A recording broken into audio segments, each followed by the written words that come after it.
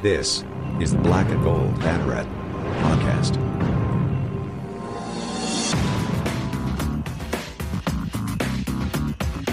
Now, here are your hosts, Jeff Sharon and Eric Lopez. Welcome in. It's Jeff, it's Eric. We got Kyle and Bryson here on this, we're about to hit November, guys. We're a little bit late on this show. We're recording this Thursday night, October 27th. Welcome in. And we, for the second time this year, we are coming off of a UCF loss against ECU, but that precedes the game that we're previewing, which is the biggest game of the schedule so far against Cincinnati. Coming up, the top 25 team coming into town, so we'll be previewing that. A little bit later, we're going to talk about Brett Yormark, the commissioner of the Big 12, coming to campus, and some of the TV news that Eric has been talking about. Also, a quick wrap of Basketball Media Day that came in, and we'll also talk about women's soccer, who finished their regular season actually tonight. Bryson's going to talk about that and several other things. That's a championship. We got a lot to talk about here. So make sure you follow us, blackandgoldbanneret.com, UCF Banneret _SBN on Twitter, also Black and Gold Banneret on Facebook, Instagram, and of course our YouTube channel as well. Which takes us to our let's get started with our preview of Saturday's game, 3:30. Let's dive right in, guys. It is UCF against Cincinnati. The Knights coming off of that 34-13 loss at ECU. You know something? I got to give you, Kyle Nash, a ton of credit here. Wow. Because you told me right off the bat, while the game was going down, as it was, like, nobody was saying that this was a trap game, and look what's happened. Oh, well, there was one guy. I can't. Well, we're on a podcast, so I don't need to worry about getting my Admiral Akbar figure off the stand there. It's a trap. You know, this is what a trap game actually looks like. But to be honest, gentlemen, I don't really think the mental physics associated with a trap game was actually the issue. Listen, I don't care how bamboozled your brain is or how messed up your mind is. If you start the game with that many turnovers, taking up that much of your time with the ball on offense, you're in a lot bigger trouble than anything in your mental state. And as much as I know the popular thing is to go with, well, they got overconfident with that their 70 burger. No, I don't think that's what happened here. And you know why I'm not sure that's what happened here? How much of the offense did we actually get to see Saturday night? You know, listen, there's not a whole lot. ECU controlled the ball. Exactly, in brilliant fashion. And really I feel like the only reason why the clock evened up as much as it did is because UCF had to go straight passing to try to get the ball going, which always kind of ticks more time off the clock when there's a completion here or there. But with I'll put it this way, and granted, the defense kind of not getting off the field helped too. I know, Drew harped on that quite a bit on the knee-jerk reaction there on the blackandgoldbanneret.com. Of course, he's completely forgetting about the fact that it was still within 2 scores, after 3 straight turnovers. Critiquing the knee-jerk reaction. No, I'm just giving the other standpoint of blaming it all on the defense. It's a horrible take. Well, is it though? Because let me put this out there. Even despite the turnovers, the 3 turnovers on the first shot, which, by the way, if they score on that first possession, by the way, I think it's a whole totally different complexion of the game. But whatever, butterfly flaps its wings and wherever. Okay. Coming out of the break, coming out of halftime, UCF did exactly what they needed to do. They got 3 before the half, got the kickoff, scored 7 right away. So it was 17-10 basically at the start of the second half when Cincinnati got the ball for the first time in the third quarter. And then what did they do? 9 plays, I think it was 60 or 70 yards, 5 minutes off the clock, bang, 7 right back, and you're back down 14. So let me get all you have to do is make one stop, and you have the ball in a 1-score game. So let me get this straight, Jeff. Let's put this in perspective, what you just did, and I mean it respectfully. Okay. Forget about the fact they're going into this game somewhat inflated as one of the top, if not the top, red zone defense in the nation. Forget about the fact that they held them down for the first half. We're gonna just forget those first 15 minutes, and you gave up a touchdown, bro. Come on now. Well, let's take a look here. You gave up 147 net rushing yards. You gave up 300. By the way, you get Holton Ahlers. Eric, I'm still waiting for him to throw that interception you told me he was going to throw. I didn't know UCF was going to just he was the entire 30 game. He was 30 for 36. Yeah, he's saving the pick for Provo. 30 for 36. You make fun of Holton Ahlers needing AARP, but what do they 30 say? for 36. And against the UCF defense they used by basically blitzing him, any quarterback could have gone 30 for 36. Gentlemen, you're citing the wrong thing here. Yeah, that's the wrong point. The point is the offense is terrible. Turnovers. Can't throw the turnovers. You're not going to. Hold up a second. How is the country's number 6 ranked offense terrible? What have they done it against real teams? This ain't South Carolina State. This ain't like FAU. This ain't Temple. See, that's the problem. These numbers are exaggerated. What have they done when they have faced adversity? Nothing. They have struggled.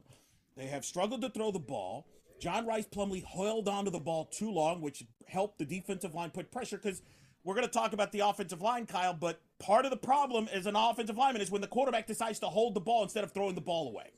And that happens a lot, too, in this offense. One thing we haven't mentioned that we absolutely have to here, gentlemen, if we're going to do a proper analysis, the reason why Holton Ahlers was 30 for 36 was partially him. I'm not here to say he did nothing. But those receivers wearing purple on that field, so many one-on-one that did not happen in any other game. Correct. And to not give that group credit here, listen, I'm not here to say that the defense was great. I don't think they were necessarily bad. We're just not giving ECU the credit they deserve. The game plan was to attack Holton Ahlers into making a mistake, because T. Will listens to this podcast and Elo promised an interception. But the problem is they couldn't get there. But Kyle, they couldn't get there. That was the problem. No, but there were plenty of hurries, though, Elo. Sure, they didn't get home on everything. Here's the thing: there were plenty of hurries, but to Ahlers' credit, and I gotta shout out my new favorite Twitter account on UCF X's and O's, UCFXOS on Twitter. They broke down the fact that what Ahlers did was he had, on every play, he had a check with me. Mm-hmm. And if UCF blitzed, that ball was coming out quick to one guy in one-on-one space. And he nailed every single one of them. And the way you know that is, and the way we know that worked was he completed 30 passes for 311 yards. That's 10 yards of completion, which is not a lot, right, Kyle?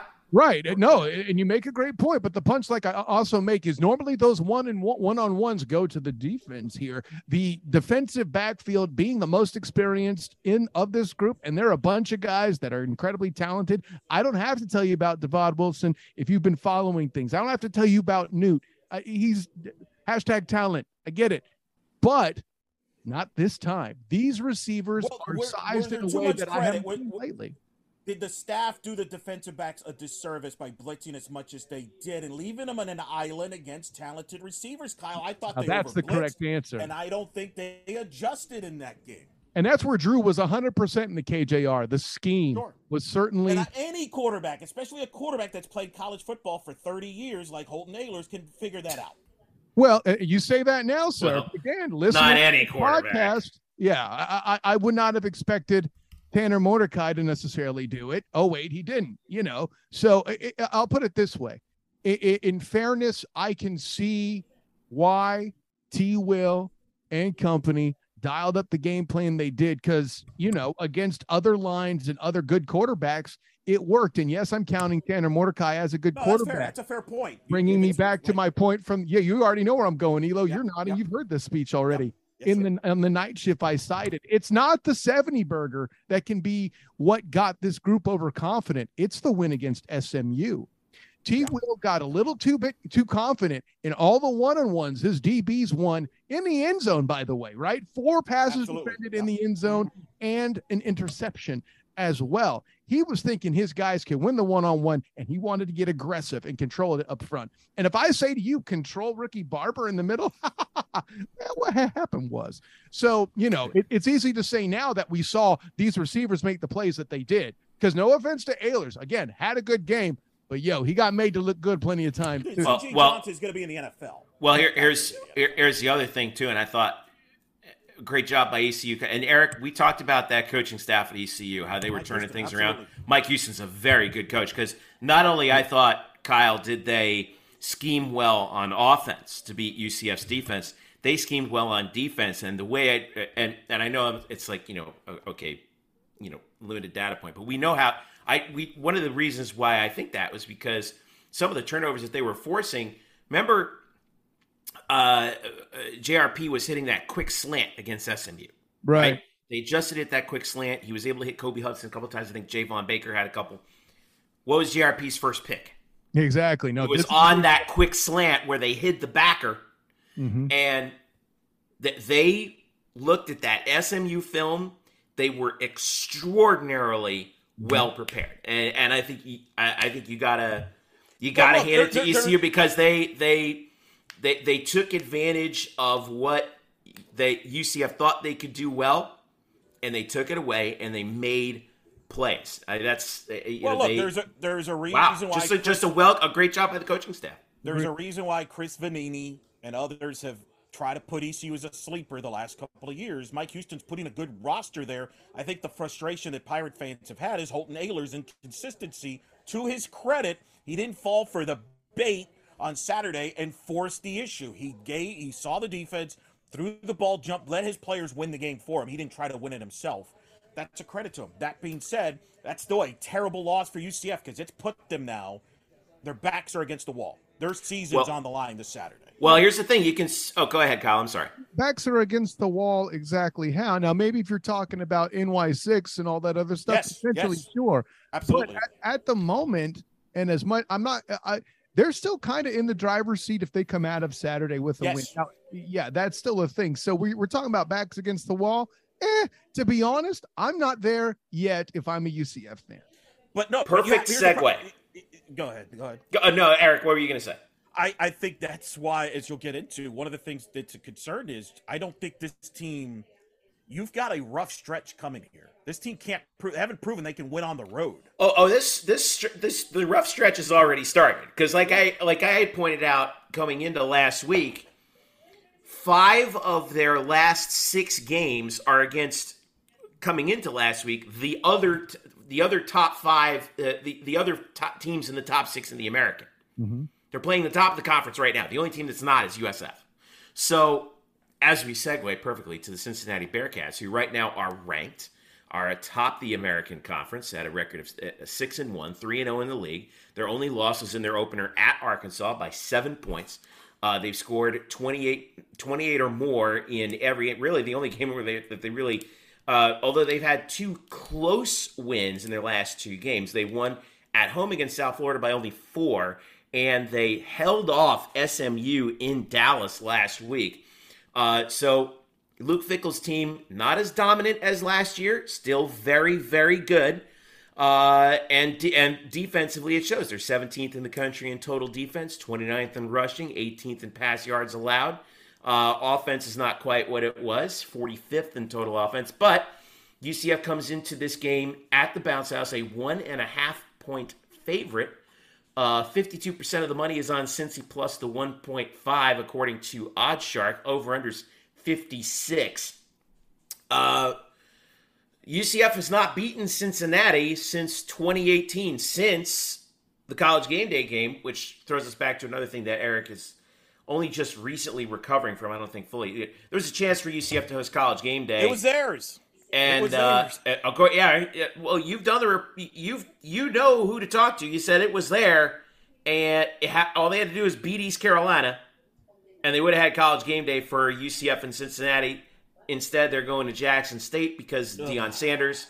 That's really the only reason. But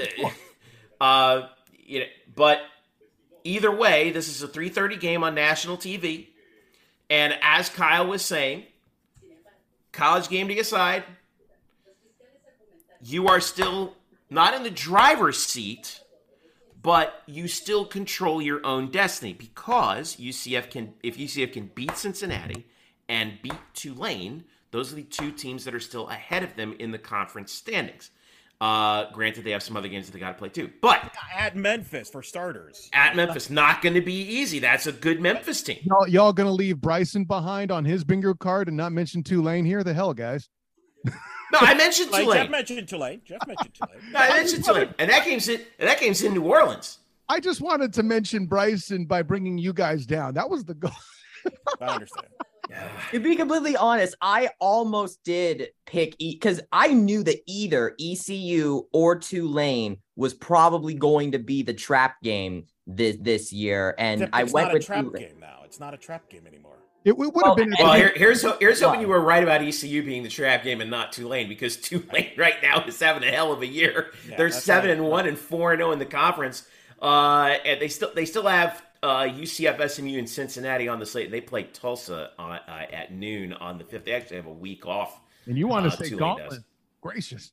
Yeah. At Tulsa, UCF, SMU, at Cincinnati to finish out the year. All right, well, we're going to find out what that team's going to be. But anyway, back to Cincinnati. Eric, is this the traditional Luke Fickell team that we've become used to seeing the last 3 years, that they've beaten UCF 19, 20, and 21? Or can they be had in Orlando? Oh, they can be had. They're a young team. They lost 9 guys went to the NFL. This team is much more not as disciplined. I think they've had 8 penalties or more in every game, or just about. They've had more games this year where they've had 8 penalties or more than all of last year. They're actually dead last in America in penalty yards per game. They give the most penalty yards per game. Take note there, Jeff. You said America, not the American, for clarity. In America, in the country, FBS, yes. I think so. Right, and you tend to see that with, especially their defensive style, their aggressive defense. When you have so many new starters, new guys getting a lot of playing time, you're going to make mistakes. They're not as good of a passing team with Desmond Ridder, but they are still aggressive. They can still get to the quarterback. I still think they have the best offensive line and defensive line in this conference, which is going to be a challenge for this line, Kyle, that we've discussed, which is the frightening thing. If East Carolina was able to manhandle the UCF line, what is guys like Pace, who, to me, Pace is the best player on the field on Saturday. That guy was born to be a New York Giant, Jeff. If you can get your hands on this guy. Ivan Pace. That guy can play. He is a stud. And UCF's going to have to deal with him and try to protect John Rice Plumlee into running him. This is going to be a physical football game. That's the one thing that Luke Fickell, they are very similar. They're still going to be physical. They're still going to try to beat you up, but they're a little more not as disciplined, which could favor UCF here if Cincinnati gives them a couple cheapies penalties here. So Kyle, let me segue that by asking you this: you're Gus Malzahn, Chip Lindsey, and Travis Williams here. You go into the Fortress of Solitude after that ECU loss where you had some things exposed. And now you have your biggest challenge of the year. What do you got to work on this week? Well, what do you work on exactly? It's all fundamental stuff that got broke. And I asked this question of Gus. I asked him, hey, it's all mistakes. All these wounds are self-inflicted. How do you coach that? Right? It's not exactly like, well, if there's a strategy here or if you just do this a little differently, like you can't go back to the practice field. And to put it bluntly, I don't like to use this term typically on shows like this, but you can't just go out there and coach and say, okay, guys, don't suck. Like that's not an option. Okay. So, I as much as, Drew and Elo wanted to blame It's too bad the Joe Madden, equation doesn't try not to suck this week, guys. Please. Yeah, there you go. Right. You can't come out. What the hell is going on here? Not a coaching method. Yeah. And by the way, where are Drew and Eric after getting on Tremont Morris's brash case for not protecting the football? I haven't heard that once on this pod yet. Drew's not here in his defense. I get it. But the punchline is this. The part what you do is you find ways what you really have to do is take Pace out of the game somehow by getting the ball away from him, which means trying to find receivers in space, which means Plumlee has to complete a pass, which means somebody's got to get separation or you got to scheme guys open. So there's going to be an attempt at pencil whipping here, one coach to another. Luke Fickell, however, is not a very easy guy to try to pencil whip with planning and trying to scheme guys open, that sort of stuff. You asked Eric earlier a question I had an answer to. Is this the Luke Fickell team that we've of the past? Only in the ways that it matters, in the trenches. One of the top teams in sacks, and you got these guys. Listen, respect to Grable and what he's done coming along and his work trying to gel with the rest of this line, but you cannot let another human being cross your face like that and be credible as a tackle. Not in my craft, sir. One other thing, somebody brought this up. I forget who it was, but I was looking at one other stat having to do with the defense, and not to get on them too much, but they're still number one in the country in red zone defense allowed at 57%, which is still amazing to me. But you know where they really have struggled this year? There's one particular stat which is just shocking to me when I actually looked at it. UCF, out of 129 teams ranked in this category, UCF is 115th in the country in turnovers forced. They've only forced 7 turnovers this year. This is a team that finished in the upper quarter of FBS last year in that statistic. They've only forced 7 turnovers this year. Can I get now? You could say fumble luck and things like that. Yeah, no, I'm gonna insert my inner Brian Murphy, because I feel like you two have had this argument in past years when Murph would be on the pod. So I'm gonna pretend I have a Stetson hat on right now, and you can always try and go. Well, wait. I'll do my Murph impression. Jeffrey. Well, hold on. Let me. It's luck. Okay. In some ways, sorry, Murph, what do we say? Luck is when preparation meets opportunity. Passes intercepted. UCF has only intercepted 2 passes this year. Yeah. Just 2. 120th in the country. What we don't know is how many of those have been dropped. I mean, there's a lot of fair luck and fortune. They've also recovered only 5 fumbles. That's 41st in the country. So they're forcing some fumbles at a modest rate.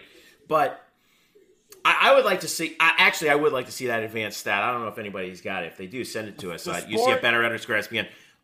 Dropped interceptions. The sport, as we know, Kyle, could be a little fickle, shall we say? Huh? I see what you did there. Trying to earn those stripes. I'm going to end this podcast right now if you guys keep this up. Here's what it is. I'm going to have to end some of the misconception here, though. It's not luck here. It's the scheme, in my opinion. T. Will is bringing out a strategy, which I don't necessarily disagree with, but it's a bend, don't break. Let's play to prevent the big play and keep everything in front of us. But if you're not playing aggressive, you don't get turnovers. What is it? Opportunity meets success is your luck. Well, you're not creating opportunities. Ergo, you're not creating the success. This is a scheme problem, not a player problem. Bryson, you say you had a point too? Yes, I want to, because I know you guys talked about how Holton Ahlers and the receivers had success, but let's not forget that Keaton Mitchell ECU's running back, ran all over the UCF defense, getting the 105 yards and 2 TDs. Since he has another running back, since he has a running back of its own, that's a little bit like him in Charles McClellan, who is 5th in the nation in rush yards per carry and is 2nd in rushing yards in the conference, 35th in the nation, right behind Mitchell. A great story, by the way. He's had both his knees replaced, but he has stuck it out. Yes, he's had procedures done on both his knees, and he's really good story. Wow. He's still playing football. Yeah, great story. He stuck it out with. How's he still running? That's my question. Still running pretty good. He's had work done on his knees. That's a lot of work. I mean, props. But one quick thing to Bryson's point, I don't want to go that completely unscathed. Listen, it's amazing what an opening you can create for a running back, Bryson, when your quarterback is averaging 300 in the air. You're not seeing that from Cincy, I can guarantee. No, you're right about that. And that's going to be interesting about this game, because I think both teams have to play from ahead, because you have 2 quarterbacks that you don't know if they can lead a comeback. We don't know that with JRP. We don't know that about Bryant for Cincinnati either. Great. Well, I guess that's which team is better at playing from ahead? Which team is built to play from ahead? I think they're both built, to be honest, to play from ahead. That's the clash here. Both teams are going to try to run the ball here. Who has the most success? Turnovers will play a factor. Field position plays a factor, as always it does. You mentioned Luke Fickell. He always has a wrinkle that doesn't pop up on the video and that he'll save for a game like this. What is that wrinkle? You know, in past years against Dillon Gabriel, Drew made his name on this, pointed out that Luke Fickell brought up that defense that really confused Dillon Gabriel and Josh Heupel that they probably still lose sleep over. What is that wrinkle? Was that 3-3-5 thing? Yeah. So what is that wrinkle against JRP, who is a mobile run quarterback? And I think a big key stat here to watch, tackles for losses. Cincinnati feeds off tackles for losses. Both teams cannot afford to be in 2nd and 3rd and longs, because these defenses can feed off of that if they are in long distance. That's where you also could create pressure and create turnovers if you have 2nd and 3rd and long from a defensive standpoint. Yeah. All right. Well, let's again. I wanted to go through the. By the way, OddsShark is predicting the score 38.7, 29.1 in favor of Cincinnati, despite the minus 1.5 in favor of UCF. This is the rivalry. I think this is going to be tight. Yeah, if that's what they're predicting, bet the under. Good God. Well, the over-under is 56. So, I mean, they're predicting. Remember, Kyle, if it goes 67? to overtime, it could go. Then no, that's a great point. That's the problem. It's that gimmick nonsense. But statistically, I feel like overtime is tantamount to the green squares on the roulette wheel, so I'm not super worried about that. But it's interesting that you mentioned the predicted scores there, and yet the under is under the combination of both of those. So I think they're accounting for one-dimensional offenses on both sides, as they should. But at the end of the day, I think UCF is more of the powder keg than Cincinnati is, in that all you need is to get one guy the right amount of space and see you buy. This just in, Ryan O'Keefe, excellent athlete. Yeah. By the way, little extra juice on this one. All-time series. You guys know what it is? It's 5-5, isn't it? No. What is 4-3 Cincinnati. And they have won the last 3. Yep. No, and this is the rivalry. This is UCF's rival. Whether people want to admit it or make excuses, well, it's not geography, and the media likes the geography. This is the rivalry. This is the benchmark. Cincinnati's been the benchmark program the last few years, whether we want to admit it or not. They have. And Cincinnati had to learn the ropes from UCF. If you look at it, these two programs have dominated the Americans since 2017. And this is where I disagree with you, Kyle. I think this is a must-win for UCF because for many reasons. Must win. Win or your season's pretty much done.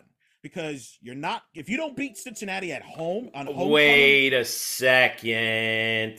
Why? You're saying 5-3 the season's done? Yes. I think the concern in Eric's define done. Done in that you're not going to New Year's Six. Done that you're not going to win the conference title. They'll need help. I can't go that far. A lot of help. Because Tulane's about ready to hit their gauntlet. So there's that. That's a thing too. UCF, listen, how predictable UCF is able to blow up and get explosive. They're not predictable with that. That's all we know. The other thing, to your point, Eric, where I will support you to be a little bit pessimistic, is this team has not shown me yet under Gus Malzahn that it can win outside the state of Florida. The one win they have 1-5. They're 1-5 is another Temple of team that they blew out and knocked the doors off. Yes, 1-5 is the current stat. 11-1 at home. It was so lopsided I had to ask for help. Where Elo came in the dead of night, being like, "You counted it." It was a Temple team that had more people on the sidelines than they had in the stands, for crying out loud. Last year, but anyway. No, but look, I those are on the field reasons, and then there's off the field reasons. Look, this was the year that Cincinnati was supposed to be, quote, rebuilding. This was supposed to be UCF's year. You've got them at home. You lose to Cincinnati. Wait a minute. Let's go back to that preseason poll, Eric. The ones that you guys were telling me that Cincinnati had no players left. That the poll was too. That's what we thought, but that's not the wisdom of the crowd. But here's the thing. This is your best chance to beat them this year. You don't beat them this year, you're not going to beat them in December in Nippert. And you're not probably going to beat them next year, assuming they play at Cincinnati. And then Cincinnati, what if Cincinnati goes to a third New Year's Six bowl game? That's going to sting for UCF fans. This is part of the rivalry I'm talking about here. Unless Fickle gets yanked out of there somehow. I don't think so. I don't think he's bolting. But here's the problem. Because UCF fans, Cincinnati, it's annoying. Because Cincinnati's got the media love affair that UCF doesn't have. Cincinnati did something that UCF could not do for whatever reasons, excuses you want to make. They made the playoff. UCF did not. They got a lot of help that UCF didn't, though. They got in, didn't they? They got in. Okay, whatever excuses you want to make, they got in. That's reasons, but details. The point is, this is your rival. Beat them at home. Beat them. Right. And you don't have to hear the noise. If you lose this game, you're going to hear about it. Like, why is Cincinnati so successful and why is UCF not? That's why this is a big game, because you got to turn off that noise. But then what happens after that? Then you better start figuring out how do you catch up in the Big to them and how you get ready for the Big 12. Because if you're struggling against East Carolina, then we got some issues we may have to discuss. The staff may have some questions about the roster they may have to address for the Big 12, which they probably are already, Kyle, in fairness. The line, the offensive line and defensive line is going to have to upgrade when they get to this the Big is one 12. of the things that drives me crazy is That we're going to the Big 12? Is fans who say, oh well, we're clear. The loss to ECU. I actually had people saying to me on social media that the loss to ECU proves that we're not ready to go into the Big 12. I'm like, we're not in the Big 12. We're in the American right now. But we're going to be in the Big 12 in less than a year. And yes. And there's a whole recruiting cycle and a whole transfer portal cycle coming up after that. Yeah. Doesn't mean but I think that this is the problem and I think there's concern. The belief is this team should be a top half Big 12 team next year. Right? Big 12. I don't know who's saying that. Every fan and media's expectations. That's the expectations with this program is you're going to be media.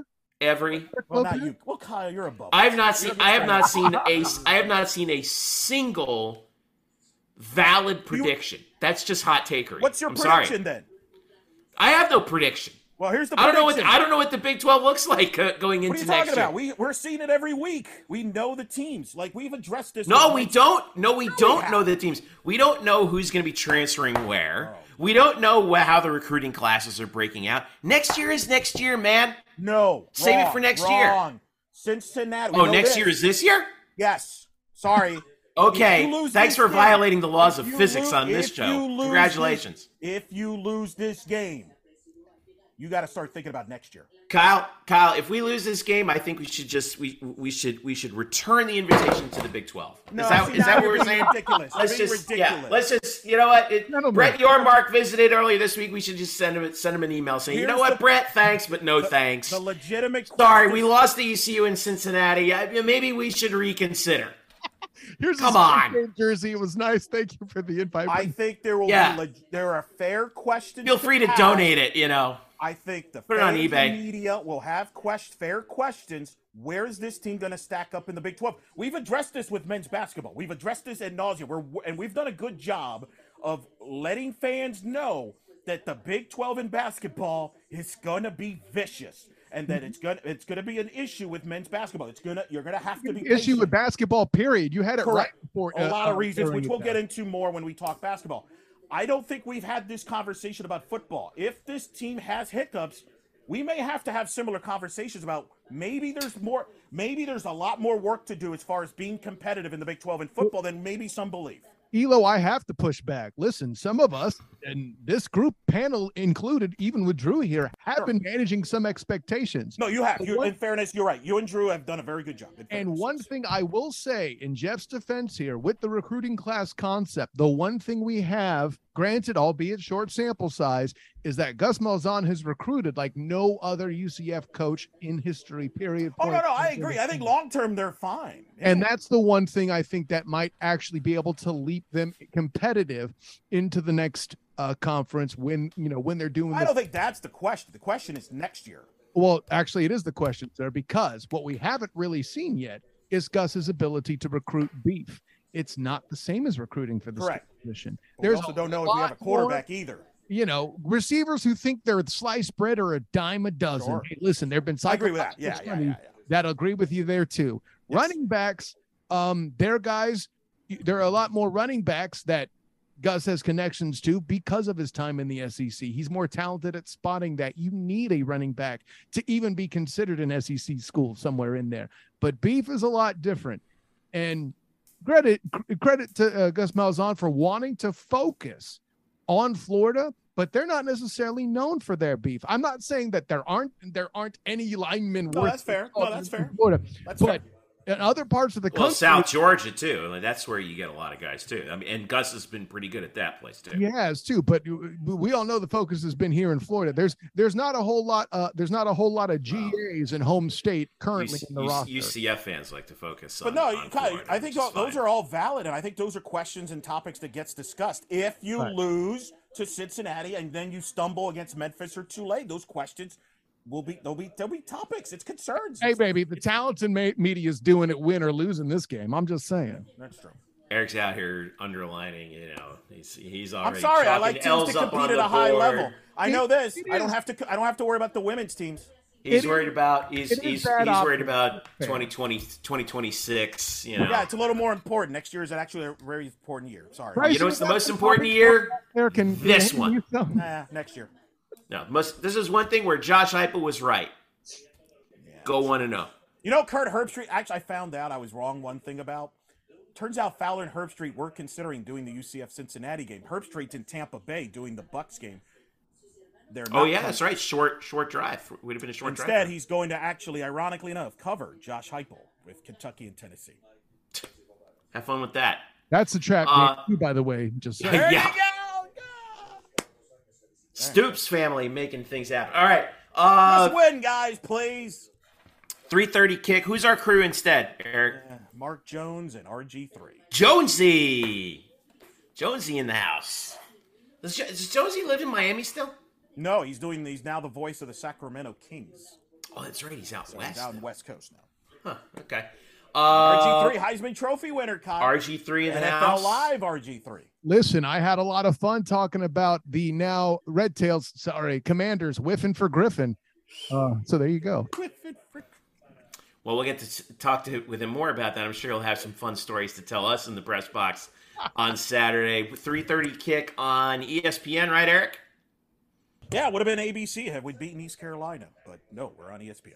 You sure it would have been on ABC? Yes, I've been told we would have been. Trust me, I've been ragged on since after the East Carolina game from people up north that know about this stuff. I need to never know. hear the end of this. I need to know who your guy in Bristol is at some point. It's Falika, isn't it? No, I wish. Oh God, I wish it was. If it was for Leak, I would have had him on the show by now. Trust me. Didn't we have him on the show once a few years ago? No, we tried. No? we tried. All right. Kind of a All big right. deal. Well, anyway, 3:30 We kick. got Kyle though. We're fine. All right. When we get back, the bear. When we get back, we will talk about some things even bigger than Kyle, including the Big 12 and Brett Yormark paying a visit. We'll also talk to some basketball. We had media day for both women's and men's. And Eric, you probably got maybe we got some TV news to share a little bit. Well, maybe it's still in the speculative stage, which we'll touch upon with the Big 12. We've got that more coming up when we return. It's the Black and Gold Banneret podcast, and we are back after this. We're back on the Black and Gold Banneret podcast. Jeff, Eric, Kyle, and Bryson with you as we continue the, football adjacent discussion, I would say. Today was a pretty big day on campus at UCF. Boy, did they roll out the black and gold carpet for Big 12 Commissioner Brett Yormark today. Like, when he arrived, they had a jersey ready for him. You mean Wednesday? Everyone oh, yeah, that's right. It was Wednesday. Trust me, I had the lack of sleep to prove it. I tell you, me too, man. Holy Moses! On that as So Yormark finally made his appearance here in Orlando, and Bryson and Kyle, you both were there. Most of this it's kind of I would say ceremonial, pretty much, right? But what did we glean from that visit in terms of UCF, the move to the Big 12? Anything new on the conference front from that? And Kyle, I want to start with you. Well, yeah, no, the key things that I heard most of all, and there's another aspect that Bryson kind of found out himself about storytelling and trying to build a brand. I'll let him take care of that part. But what I will say is the things that got my attention was he gleaning from what he said. There's a lot of, how you say, branding speak. The dude has said that he thinks of branding first right now for this group, as you should. Your blood is not blue in the same ways as the Big Ten and the SEC. As a matter of fact, I had asked him directly about how competition affects his strategy and vision for the Big 12 moving you forward and how UCF went into it. And his response was, though it could be said to be dismissive, it was the right kind of dismissive, in my opinion, as I'm not thinking of them as competitors right now. I'm concentrating on the Big 12 being the best that it can be and trying to find what that looks like. Listen, if you don't know who or what you are yet, which one could definitely argue that compared, and I'm not saying there aren't big bloods and old institutions. Hell, Cincinnati itself goes back to 1885. I get it.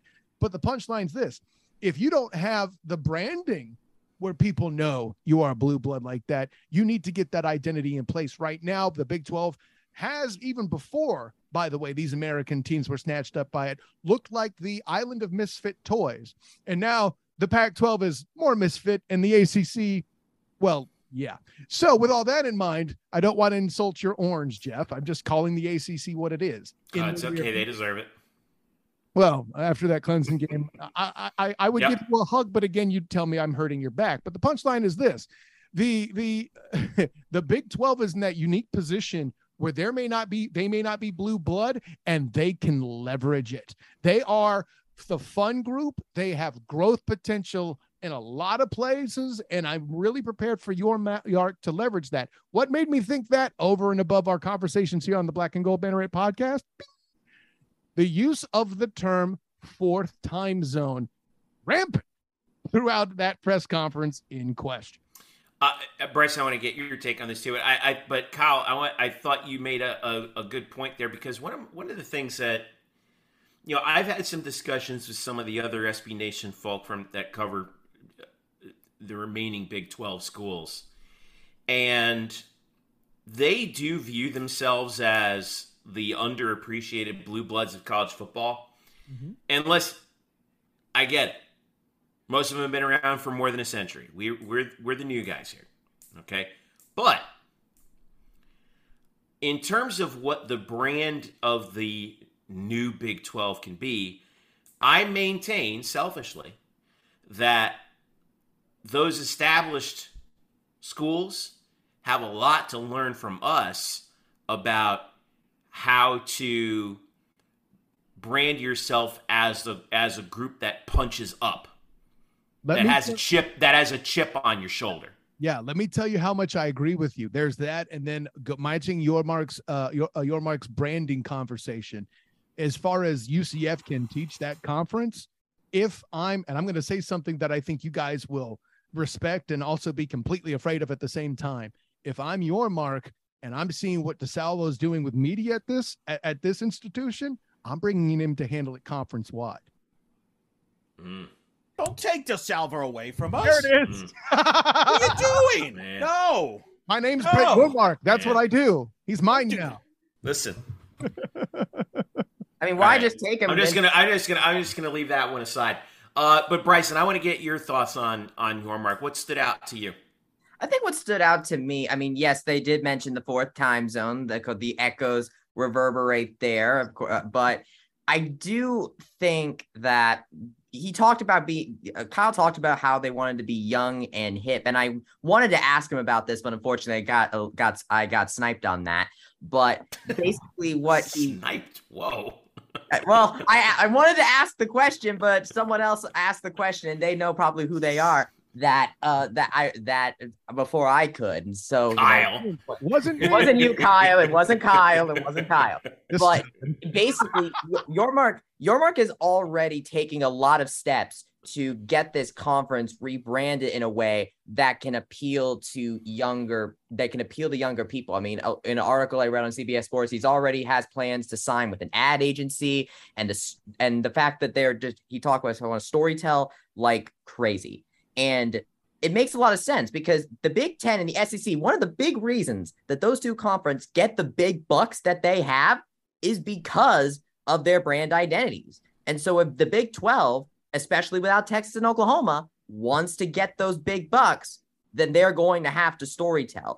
Yormark also talked about how they are currently kind of prepping for a Big 12 rebrand once the new schools come in. And I'm very interested to see what that entails, whether there's a new signage or just what exactly it looks like. I'm very intrigued, but we're going to have to wait until July 2023 to find that out.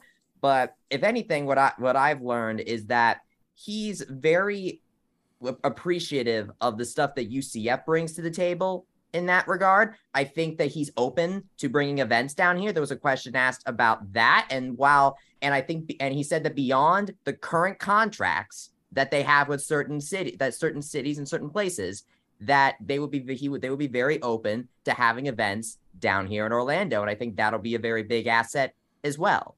So that's a great Yormark point. is looking to leverage all sorts of different stuff about UCF, whether it is the market, the social media approach that's taken, to Kyle's point, to its location. It's just very intriguing and very, I guess, I'm anticipating to see what comes of it. Eric, you quote a CBS article, dude. He reiterated it there in your person too. Let's be clear about that. Bryson's not just quoting an article. Yormark reiterated during the press conference as well. Eric, Bryson makes the point about having about storytelling being important to the brand, but you got to have the story to tell. So what is the story? Because I feel like the national, now I don't think this, but the national perception of the Big 12 heading into 2023 is going to be, you guys lost Texas and Oklahoma. And so now you're just... Well, technically they haven't yet. Well, but they're going to. Okay? But no, I mean, I think the funny thing is, OU and Texas struggling this year is kind of benefiting the Big 12. That's true. I've been saying that to my family, who are big SEC people, all the time. Hey, listen, really, the SEC brings the best college football that money can buy, Bryson. You remember that. And a lot of experts would tell you outside of the SEC that this year the Big 12 might be the deepest league in football, which is why there are concerns about UCF, as we discussed in the last segment. But anyway, because there are no East Carolinas in the Big 12, folks. All right. But no, even Kansas is good. Yeah, they are. I mean, when they have Jalen Daniels. Although I think Lance Leipold might be gone, so that might help. If you let's take the Nebraska job, Lance. You're gonna get Matt Rule. Matt Rule, it's true. No, I think don't laugh at Matt Rule. He beat us a couple times. Anyway, go ahead. The thing about the Big 12 is everybody's focused on the football. Look, I think the football's been pretty. TCU's having a good year. Obviously, Oklahoma State. I mean, it's still going to be a pretty good football league.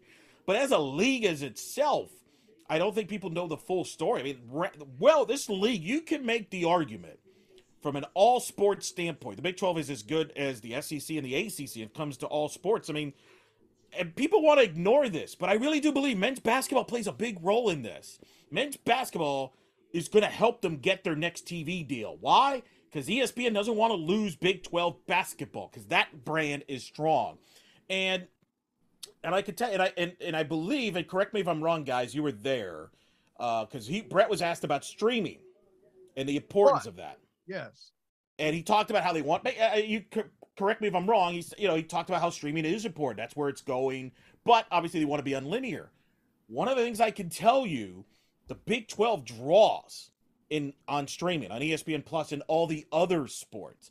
So there is value here that I think people don't realize of the passion that this league has for sports, not just football, but basketball and other sports. And I think that's part of the storytelling that I think will be told about this league, that no, we weren't just a two-team league. Right. No, a healthy amount of time spent on the Big 12 Now platform and working with ESPN Plus to get that going. Yeah. Well, that segues us to our next point that I wanted to talk about too. And Eric, you've been following this very closely. You've listened to the Our End and March End podcast religiously. We're starting to get some range of numbers. I think some things are starting to come into focus regarding the Big 12's potential TV deal. What's the latest update on that? So on Wednesday's edition of March In and Our End podcast, they both reported this, that they feel the Big 12 is close to a deal with ESPN and Fox. They heard that the Big 12 wants $400 million, but they're hearing it's going to be more likely 350 to 375, which you both can do the math on that real quick on what that averages out base for each school. But that's what they're reporting. They believe that they're going to, basically sign a renew basically with ESPN and Fox. Remember, 12 schools, so divide that by 12. 360 is going to be, if it's 360, it'll be 30 million. 30 million. And the upper end would be that 372. So there you got the next one up, right? So I think that's what they're still sorting out. ESPN, according to them, would pay the majority of that, probably around 225, which is ironic since many people believe ESPN allegedly tried to kill the Big 12 a year or two ago. And it's also interesting because in the current contract, Fox actually pays more. Great point. So that could flip could be important as far as priority, who gets first picks the majority of weeks in a football season, because when you're splitting with networks, they tend to alternate. But like, for example, Fox gets the majority of first picks with the Big Ten. They currently have them, I believe them and the ESPN's 50-50 or 60-40 Fox as far as football picks. With this, it would suggest that ESPN will have the majority of the first picks for football. And then obviously, I also think they're going to pretty much coop up every basketball game imaginable. Big Monday stays, that Big 12. I mean, that's a huge deal. That's the deal there. So that's what they're reporting as far as the Big 12 is concerned. They think Fox, by the way, is going to go more towards ESPN and Amazon deal. Now, they're skeptical about expansion because they don't believe that $30 million a year is going to drive a Pac-12 school to the Big 12. That's going to be interesting. Does that number entice a Pac-12 school to jump ship, especially for presidents who maybe say, I'd rather be on ESPN and Fox than be on Amazon the majority of the time? You know, that's part of it. I don't think the presidents in the Pac-12 care, but I think the ADs do. Right. So, I mean, that's going to be interesting to play out because that could impact expansion in the fourth time zone and what direction the Big 12 goes to. The other thing is, I believe this. I think that number will probably escalate if the Big 12 expands. Like, sure. I could see a scenario, right? Couldn't you see the scenario if they added, hypothetically, the Arizona schools, Colorado, Utah, or whatever combination you want to use? There's probably going to be clauses, I would guess, where that goes higher. Otherwise, I think some people within the league might be surprised that it's only quote unquote 350. Although I would say they were probably a little not realistic if they thought they were going to get a ton more. Well, that's kind of the next question that I have is, you guys, Kyle and Bryson, talked about, again, the three most famous words from that meeting with Brett Yormark, fourth time zone. Obviously, he's not talking about the Atlantic time zone and adding Simon Fraser or something like that. But yeah, no, I don't you have to worry about Dino Babers coaching in the Big 12 anytime soon. But obviously, you're looking Pacific, right? Sure. And the Pac-12 has at least there are some grumblings that they're going to try and get at least two schools to try and replace USC and UCLA for the time being, in an effort to kind of right that ship. So, Eric, I want to go back to you on this because I think you kind of have the best insight on this. Who are the candidates? And more importantly than who are the candidates is what is the trigger for that? What is the thing that the Big 12 would need to happen for expansion to get that violent shove into Sirius? That's a good question, because right now it depends what you want to believe. Do you believe that the Big Ten is happy and they're going to stay pat? There's some reports that say that schools like Ohio State are against further expanding, but then there's other people like myself that's kind of skeptical on that and ask, do I really believe? Are you really just going to stay with two West Coast teams in the Big Ten? Like, I find that hard to believe. Because if the Big Ten were to expand, that makes it easy for the Big 12. You just grab at that point, that's easy. The complicated part is if the Big Ten doesn't expand, who's going to pull that trigger? I think that a lot of the Pac-12 schools don't want to be the school that says we killed the Pac-12. I don't think that they don't think they care. I'm telling you. No, they do sure not. Either, Eric. What?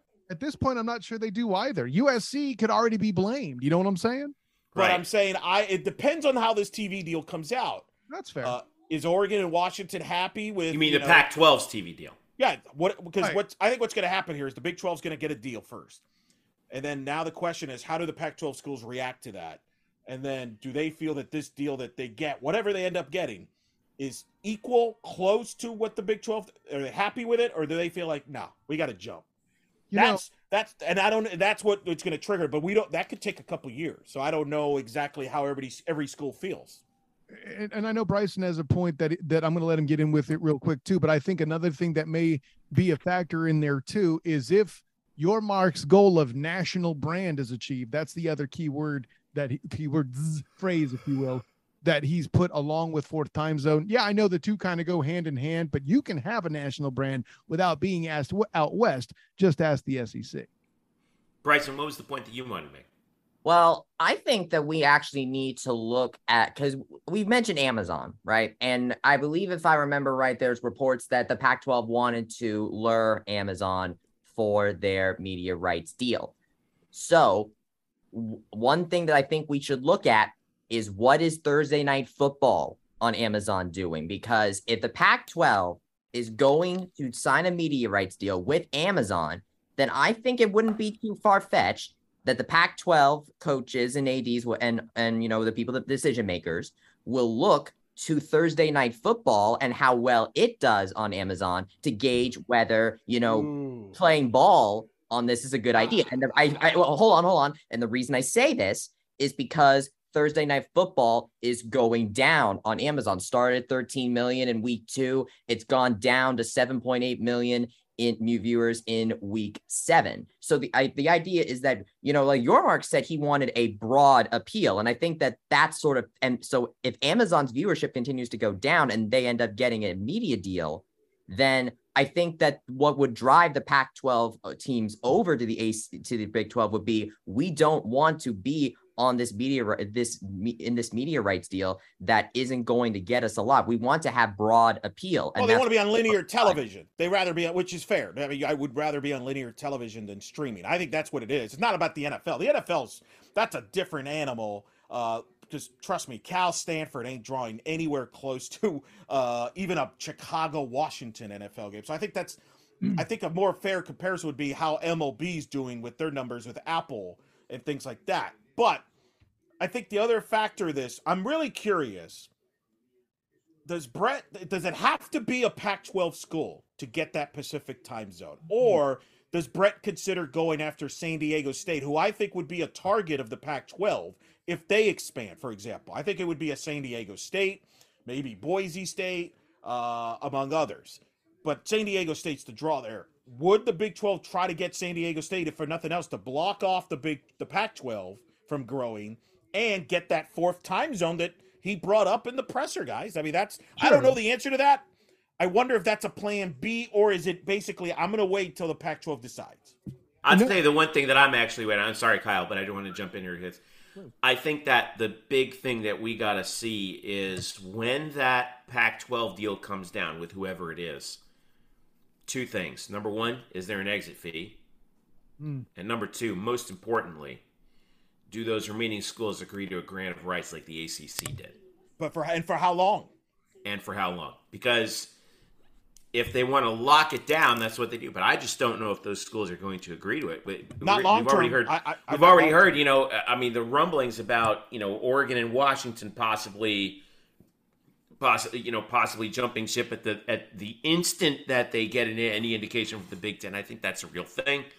I think that the 4 corner schools, they definitely are keeping an eye on the Big 12 from their own perspective. Kyle, go ahead. Yeah, well, and to your point there, real quick, Jeff. At this point, yeah, obviously schools are going to be looking for that, and yeah, the country is seeing how the ACC is handcuffed to their situation. At this point, I don't see a scenario where Yormark has the audacity, the cojones, if you will, to try to bring a statement of rights in there like that. I just, there's no way in my mind he would want to. Well, not Yormark, but I'm talking about the Pac-12. Excuse me. Yeah. Well, yeah. Then I'll double down on my point. If that's who we were talking about, I beg your pardon. Yeah. There's no way I feel like the Pac-12 would be in a position to think they have the leverage to do that. I don't know. Have you heard the guy? He's a little delusional. He's thinking that USC, UCLA are going to lose money and that the Pac-12 is going to catch up to the Big Ten in money. So he might be half right on that. Actually, he's a little out of control. There. A little out of control. Delusion.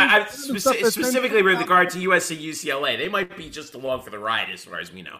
I think they'll be all right, one way or the other. But I think those are the big, still open-ended questions, and we don't know. And I think the first steps is the TV deals from that standpoint. And we'll see what happens. And look, they're trying to figure out when they're going to have this college football playoff, which I do think plays a role in this. Does this playoff expanding kicks in 24, 25, 26? I think there's a lot of connecting the dots still to be played out with all of this stuff. But I think the positive, if you're the Big 12, is it feels like their negotiations are going way better than Pac-12 is, because from what, again, this is all Marchand and Aran, which I will take. They have the most credibility. I'm not taking, Jeff Swains of the world on Twitter that just throws stuff out there, that for fact. These guys know the higher ups that, I believe every word they're saying. Kind of some hard feelings with Fox and the Pac-12. I don't know why. Gee, wonder why there's some hard feelings. But that's probably why Fox is not in on the Pac-12 situation, which is why Amazon. That's why they're trying to get Amazon, because one of the things that's kind of hurt both leagues is the NBC and CBS both went with the Big Ten. So I think they were hoping one of them would not go to the Big Ten and still be an option to at least jack up the prices. Well, I said before that I thought that the real thing was the way to kind of look at it was CBS wanted the Big Ten bad, especially after they lost the SEC. But the Big Ten wanted NBC because that gives them an in with Notre Dame. And so they decided, you know what, we'll just make this a three-way deal, They don't want Notre Dame to be the deciding factor, point blank. Yeah. But they're going to keep that door open for Notre Dame. Of course. So that's why NBC got in on it. So from a UCF perspective, by the way, whatever the number ends up, you're winning either way. I don't care if it's 30, 31, whatever. You're making out like bandits. It's still a 5 to 6x increase, isn't it? From right now. So, I mean, that's a big deal. And again, you still get the exposure with ESPN and Fox. And by the way, that doesn't include, by the way, the bowl tie-ins, the CFP tie-ins, and the payouts. Much better bowl games. Yeah, you don't have to worry about going to Boca Bowls anymore. I think that's the part that people get overlooked. They look at 30 million, they're like, oh well, that's less than. Well, wait a minute, you haven't factored in the bowls, you haven't factored in, and here's the other thing I think that's going to be a big factor too, Eric. You talked about how good basketball is. Woo. The NCAA tournament credits that you get from having teams go. Correct. You get more money the further they go. You get more money the more teams you get in, and more money the further that those teams go. Exactly. And that's spread out over 6 years from the year that whatever happens. Like, if UCF went to the Final Four, they, hypothetically, they would get a massive payout from that over the course of 6 years. And that adds up. That's why you talked about how important the Big 12. The Big 12 probably stands to make more money from the NCAA men's basketball tournament than any conference. Correct. Maybe the ACC might argue with that, Big East to some extent, but the point is taken. That's why this number, while it might come, oh, wow, I was expecting more. Trust me, on the back end, I call them incentives, however you want to call them. They're going to make even more money because you're right. The problem is in the American, for example, basketball's basically been a 2-bid league, maybe 3. Normally, they're gone by the second round. Big 12. They're riding that Houston train right now, man. I'll tell you that. Houston, Kansas, Baylor. I mean, you had the last 2 national champions. Cincinnati, let's not forget them. They're going to be hopefully decent. BYU's decent. I mean, everybody's good. Texas Tech was within a call away from winning a national title. So that's money raking in. We're not even discussing softball and the powerhouses that they've had with Oklahoma, Oklahoma State, Texas. That get to the World Series there. So this is and remember, ESPN's going to probably in negotiations to try to renew all of these NCAA championships. So you're right. Leagues like the Big 12, the SEC, to their credit, even the ACC, I think the Big 10 is failed in this part. All of these leagues have figured out you can make money outside of football. Yes, you're not going to make the max like you do in football, but you can make money with a strong basketball league, et cetera, et cetera. And that's where UCF's going to be. I mean, all these schools are going to make a ton of money. All right. Well, next ball to drop. We need to be good next year, Kyle. We got to be good next year. I want UCF in the Cheez-It Bowl next year. Let's go. The next thing, shoe to drop. We got to watch and see if this Big 12 deal wraps up. And then, Eric, you're saying watch the Pac-12 deal. What's the reaction? What's the right? What's the number? Really? What's the domino effect? Correct. What's the number? And then what's the terms? Is the number a big gap? Who are the TV partners? That's going to tell you the story, the tea leaves. All right. Segue. We were talking about basketball a second ago, and we'll have more basketball to talk about next week's show as we begin our previews for both men's and women's season starting very soon. But first, I wanted to talk with you, Kyle, about Media Day for both teams, the men and the women. And Bryson, you were there too. Is that right? You were there as well for both basketball. So let's start with the men this year. I mean, it really was an unusual situation over there, considering how few people we saw that were familiar faces, but we did see some familiar faces. And my sense was that from looking at the coverage that you guys put up on our social media, Black and Gold Banneret, on Twitter as well as on Instagram, is that the two key on-floor faces that we're going to be talking about the most this year. On the men's side, it's going to be Darius Johnson. Mm-hmm. And on the women's side, it's going to be Destiny Thomas. At least that was my sense. Kyle, I want to start with you, and let's start with talking about the men's team. Obviously, and I don't want to make that feel like we're shortchanging CJ Walker either, but he's going to be out for the first 3 games with an injury. So as UCF starts this season, where they have a lot of new faces out there, number one, my question for you is: am I right in that assessment? Is this really Darius's time to shine? And number two, who are some of the newer people that you now expect to kind of take the reins a little bit? Well, if you're asking me if I think DJ is going to be a big face, my response would be very simply, duh. Yeah, no, he's absolutely, one could argue he started to be the face at times last year. Okay. What did it for me last year was 2 moments. One, you remember where he came out with she came out, waved off him back at Zhang. Yeah. Oh, great. And both of them got a laugh out of him. And I talked to him about it. And then on top of that, a bigger one, the video that came out where we saw CJ Walker about to, how you say, flip the proverbial table, and DJ calmed him down. But here's the thing, Jeff.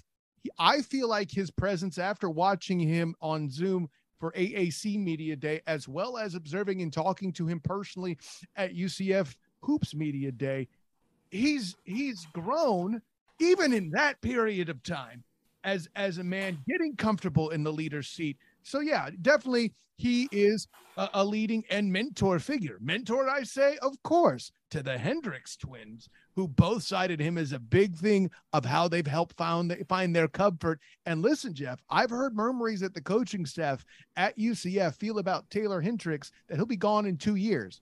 And I don't mean the portal. Interesting. I'm getting the sophomore year BJ Taylor vibe from Darius Johnson. That's all I'm going to say. That's all I'm going to say. Bryce, I'm going to ask you about the women's team. We saw Destiny Thomas there, obviously. There was a little bit of kind of like, we're not sure if she's going to come back, but she is back. What's your sense right now of where the women's team is as they adjust to Satia Messer taking over in her first year? Who, for you, is kind of the captain, at least as of right now? Not the formally named captain, but who's the Darius Johnson equivalent, and who are some of the newer figures, newer faces that you think we're going to be seeing a little bit more of? Well, I would say that Destiny Thomas definitely deserves that, but I think that she is much more of a, watch me type of leader. I don't think she's as vocal as someone like Darius Leader Johnson. By example, then, right? Yes. Yeah. Exactly. And it's a good thing to have her too, because everyone on this team but Destiny had like less than 100 minutes, if not less than that.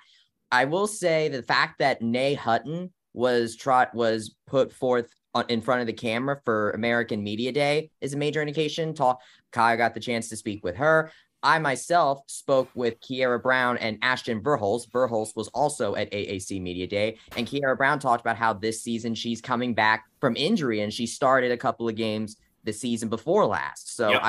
I'd imagine a redemption out of her. You have Rachel Ranke, who's in her last season of collegiate basketball, and she played in the Big 12, and I got to talk to her about how about bringing that Big 12 style of play over here, helping them get prepared. And that sort of thing. So I think, and what's funny to me, I would watch for Sierra Godbold. She's a true freshman. I don't know how much playing time she's going to get, but she has the distinction of being the only Florida native on this team, and she's from Orlando, Lake Highland Prep. So I don't know how much time she's going to get, but she's the hometown hero of this team. And so if she does do something, then I think she's going to end up getting a lot of support behind her. I think but I think the common thread throughout all these teams, through all these players, is that they have really bought in to what Coach Messer's system, her mentality, her won't stop motto. I have a feeling we're going to hear that a lot this year. I talked to Asia Todd about that. And that kind of speaks to, there's not a lot of Florida people because there's all sorts of different people throughout all walks of American life on this team. And they've all bought in to what Coach Messer is, putting forth. So while this is still very much a rebuild year, I think I'm very intrigued to see what this rebuild is going to be, because it's clear that I guess you can say that they're not going to lay down in a sense. I think that this is they're going to try to hit the ground running, and we'll see how they do. Opening night for both teams is Monday, November the 7th. The women take on Winthrop at 6 p.m., followed by the men officially scheduled at 8 against UNC Asheville. Probably might start a little bit later if the women's game goes long. I love the double dips, by the way. I am very much in favor of that. So that'll be our first look at a lot of new guys, Kyle, and a lot of new gals, too. Yeah, absolutely. Quick side note, though, too, October 30th, this Sunday, they actually have a game, the women against St. Leo, as an exhibition. And a quick thing to add in with Bryson, there's another unfortunate kind of vein between the two teams. You mentioned CJ Walker will be out for time due to injury himself there. Nay Hutton will also miss about another month or two. She too came into the event with like a compression wrap thing around her, like I forget what the stabilizer, if you will. So I asked her about that. She said she's got about another month or two before she'll be back 100% as well. Quick thing that DJ said before I jump to you, Bryson, that anybody who's wondering about the starting five for the men, don't get too adjusted to a single idea.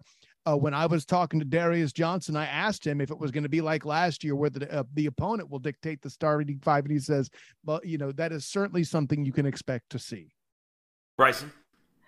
Quick correction. I just double check. Kiera Brown is from Riviera Beach, Florida. So there's actually 2 Florida natives on the women's basketball team. But I think with women's basketball, I actually think that I feel like they can take a similar approach, because last season there was pretty much like a starting 5 and then, a 6th person, and they got practically all the minutes. I don't think we're going to see that this time, at least in my opinion. Yeah, and Coach Messer said that, bro. And so so I'm very intrigued to see how they're going to spread the ball around here. And I think that I want to point forth that women's basketball, I think, is going to take a much similar approach. Yeah. All right. Well, it's going to be, wow. We've joked, before that, that the new uniform patch should have a "Hi, my name is" on there on one shoulder for both squads. But those Big 12 logos look good on the court. I was about I liked the Big 12 logo really cool in the practice courts. Yeah. Did you notice also I like the palm tree thing in the lane? Did you see that? Yeah, I'm not as big a fan. I thought that was kind of cool. I thought that was cool. Right. It's a nice piece of style. Flair. To go with it. A little flair. Let's keep it on the practice court. How about that? All right. Well, there. Bring back the blacktop. That's what I say. Yes. I liked that. Well, we're gonna have to do a basketball special. Kyle, you've never been part of our basketball only special shows. It gets a little wild, but we'll air some of those interviews. Obviously, all the interviews you guys have are on the YouTube channel, but we'll have some opinions, some topics, hoops wise this year. Some discussions. If it's anything close to that lightsaber duel you and I had about UCF UConn in that tournament game, I'm all. Oh yeah, it will be. It'll be fun. It'll be fun. All right, so. I'll tease this. I think women's basketball success this season will come down to whether there is a conflict within the roster, which I'll explain in the basketball special. A conflict within the roster? Yeah, a little. I know what he means. Yeah.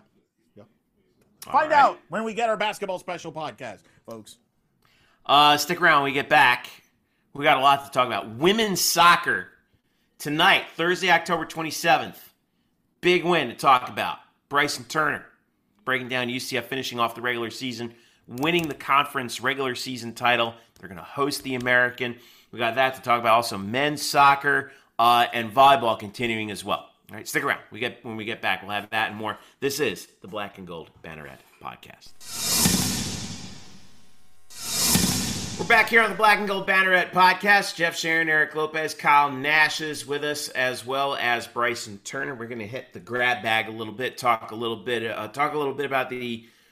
See, I never like calling them the Olympic sports because it kind of like shoves them over to the side, especially when we talk about a team as successful as UCF women's soccer right now, guys. 8-2-4, 6-0-1 in the conference. They have won 6 in a row, including earlier tonight. We're recording this on Thursday, October 27th. Going into South Florida and Tampa and knocking off the Bulls 2-0 to finish off the regular season. This is after 2 straight 1-0 wins over the last weekend, guys. And last Sunday, the 23rd, was the big one against Houston because they got the victory. And then they were all gathered around the cell phone to watch what South Florida was doing in their game. With these 2 games that happened at the same exact time. And the final result came in. USF lost. And voila, UCF is the regular season American Athletic Conference champion, which means they get to hoist the trophy and they get to host the AAC championship as well, starting Thursday, a week from when we're recording this, November the 3rd. We'll hop on the bracket here in a little bit. But Bryson, what a moment for UCF on Sunday, followed by this big win at Tampa, which actually helped them out in the RPI, didn't it? It very much did, Jeff. I'll say this. I was on the track watching them. I in my Twitter thread, I posted a video watching the team's reaction to USF getting the win, which, by the way, since Kristen Scott made a snide little remark that Cincy does not lose at home, a feeling this team knows all too well from last season.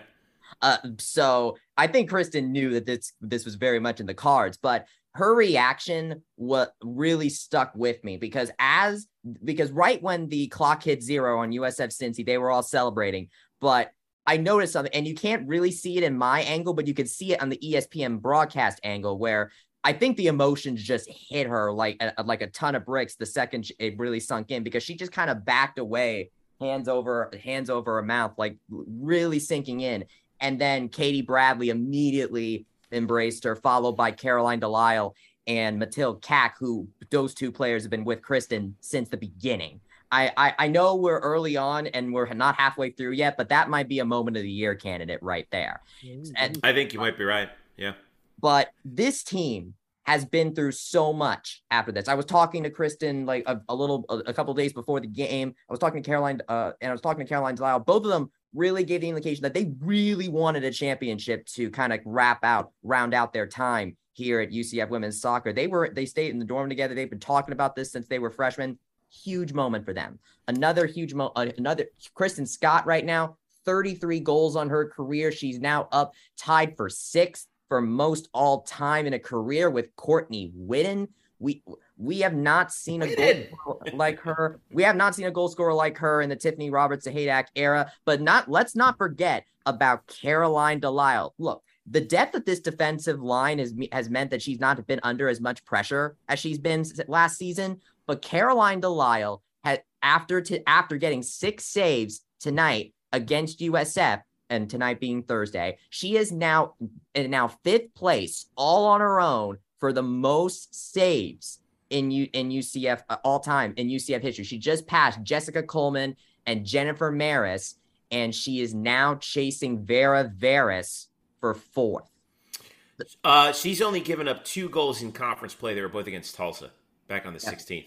I also want to mention to you, Jeff. They're on a 7-match winning streak. USF is the 7th. That's right, 7 in a row. And so that means that they're also Kristen Scott came back too. Not 9-2-4. So that means that the tournament is set for the American, Eric. And let's take a look at how this breaks down, because remember, first round is set for this Sunday, and they're at the home sites. Right. and where the top 2 teams get the bye. So the top 6 get in, top 2 teams get the bye. That's UCF and South Florida. So game 1 is SMU at Cincinnati. Game 2 is ECU at Memphis on Sunday. And then the winners of those matches go. Well, game 1 is SMU Cincinnati. So that they're going to play. The winner of that game comes here to UCF to play South Florida at 4 p.m. Thursday, November 3rd, followed by UCF in the nightcap at 7 p.m. that night. Again, Thursday, November the 3rd, facing either East Carolina or Memphis. How did this bracket shake out for UCF? Could see another UCF-Memphis battle for the ages, and what could be their final time. The nemesis of, this is the rivalry in soccer. Yeah. The Memphis-UCF goes way back in years. And I should, and forgive me, I should mention, Memphis beat ECU earlier this year in Memphis 4-0 in their only match. Yeah, I expect Memphis to win that game. It's going to set up Memphis-UCF. That's going to be a battle. Remember, they had a draw. But they've had a long history. And scoreless draw. Kristen Scott didn't play that game. Didn't play. Is that right? Didn't play in that match. But Memphis knows they need to win the conference tournament. UCF, I think for UCF, if they get to the final, and let's say I think they'll be all right from it at large. I actually think they got a shot if they win the conference tournament. I think they're going to host a first round match. Remember, in women's soccer, they're going to seed the top 32. Them in volleyball this year are going to seed the top 32. In women's soccer, the top 32 host the first round matches, and then the top 16 teams host the second round in the Sweet 16 potentially. So UCF has a chance to host a first round match. I think if they win the conference title, I think they're almost a lock to host a first round. If they lose, that could get tricky. They may have to go on the road. I think they're in. With this win over South Florida, I just find it hard to believe you're going to knock them out if they lose. And keep this in mind in soccer, because this gets confusing in conference tournament play. If the match ends in a draw, that gets decided on penalty kicks. Officially, that's a draw. So even though you might lose in penalty kicks, so that could be important because, let's say UCF loses in penalty kicks, officially that's a draw, not a loss. So just keep that in mind because they could come down to that. But USF obviously got the 2 seed. That's the other big story there. But look, what an opportunity for this group to finish at home, try to win a conference tournament title, which they haven't done, ironically, since the first year of the American in 2013. That was Tiff's first year, trying to kind of back end it with a conference tournament title. But what a run this group has been. Kristen Scott's been amazing. I expect UCF to have the player of the year in the league in Scott. Perhaps goalkeeper of the year in Delisle and the coaching staff of the year with Sahadak. I expect those awards to come out prior to those games. But look, single elimination tournament at home. Maybe the last UCF team to ever host a conference tournament because the Big 12 tends to go neutral sites. So could be the last time. This could be it. Katie Bradley and Diana Martin actually scored the 2 goals for UCF against South Florida today. Which boosted their RPI. Well, actually, according to this is through October 23rd. They haven't updated the RPI just yet, Eric. But right now we're looking at UCF at 26. Right. But is this going to help them? I think South Florida. Well, soccer, your win percentage in soccer helps go up. Like even that's the thing that's helped them. As long as you keep winning, don't lose. Your win percentage increases there. But South Florida's RPI is 132, by the way. Yikes. Yeah, they've had a down year by their standards, but hey, that's their problem. But look, I think for the American, I think UCF, as long as if they can get to the final, I'm worried about the Memphis match. That one, if they play Memphis, I'd rather play East Carolina, honestly. So go Pirates, because Memphis scares me a little bit there. But if they get to the final, I think they're going to be in the tournament. Everybody else has to win the conference tournament to get in. Either it's going to be a 1-bid league or a 2-bid league. Maybe UCF gets in as at large. But Kristen Scott, 9 goals this year, going to be player of the year, has scored. Think about this. UCF's offense this year was down. They're averaging about 1.6 a game. Last year they were at 2 goals. She's carried this offense with good defense, a much improved defense that has helped the shots against defensively are down 40%, which is good from a defensive standpoint. They're a really good team. They're deep. They're talented. They're peaking. So hopefully, fingers crossed, they take care of business next week, and then they'll find out what their destination is as far as the NCAA tournament. Hopefully, host a first-round game, and then they're probably going to get have to go to Tallahassee and probably paired with FSU. All right. And we'll be in keeping with that. We'll have most likely coverage of where they're going to be going when the selection, or not the selection, but we'll be previewing the American Athletic Conference Championship. Selection show, selection show is going to be Monday, the weekend after that. Monday, November 7th, the same day as the men's and women's basketball doubleheader. We're going to have a football Busy media day. availability, perhaps a soccer watch party, and a basketball opening day doubleheader. Boys, it's going to be a long day. Buckle up. Oh, It's gonna man, Kyle, get ready. We're all Welcome. going to be somewhere. Welcome to November. Yeah. That flips us over to the men's side, who right now, update on them, 6-5, 3-4 in the conference, but got a 2-1 win, a huge 2-1 win last Friday at home against number 13 Charlotte. This is, and we were all talking about this afterwards, like this American Athletic Conference this year, man, it's just absolutely wild because, and we thought it would be weird, but we had no idea maybe quite as weird. Now, UCF right now is 6th, which means they are hanging on to the last conference tournament spot. Believe it or not, Charlotte's in 7th, and they're ranked number 13. They could be ranked in the top 25 and miss the conference tournament, which would be astounding in its own right. But UCF has 2 games left. They play Friday night at Tulsa. Certainly their bugaboo the last couple years. Tulsa's ranked number 14 in the country right now before they come home Wednesday against South Florida to finish out the season, to finish out the regular season. And those are 2 huge games right now. And Eric, I want to get to you. This is the situation out there. Do you think that they have to win out at least at this point right now? Just to secure a conference tournament spot. Let's start with that, right?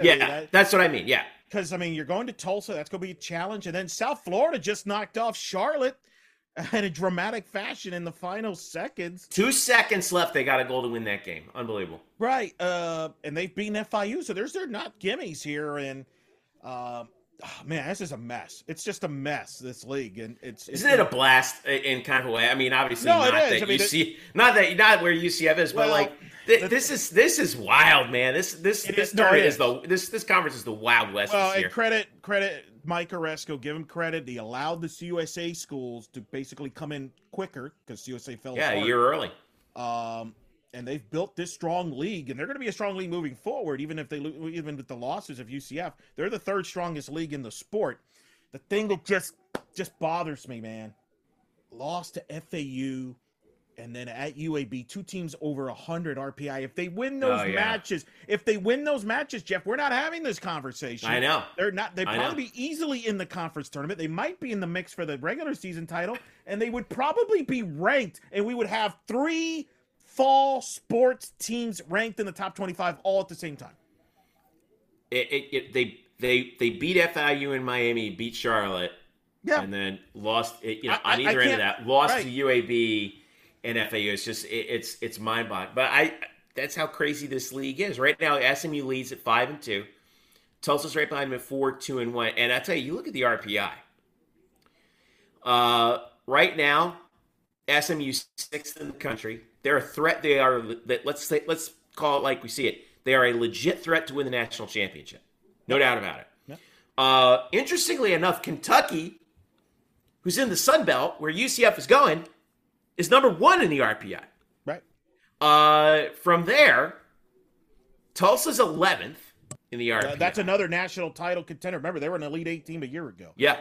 That's FIU 30, FIU 32, Memphis 35, Charlotte 38. Oof. Yeah. That's why UCF's probably going to first get to the conference tournament and then probably have to win it, at least get to the final to get in the conference. It's going to be interesting how many teams the league gets. The most they've ever had is 3. They have a shot to break that. We'll see. UCF is at 65 right now. And remember, the tournament's only 48 teams. Yeah. That's the thing you have to remember.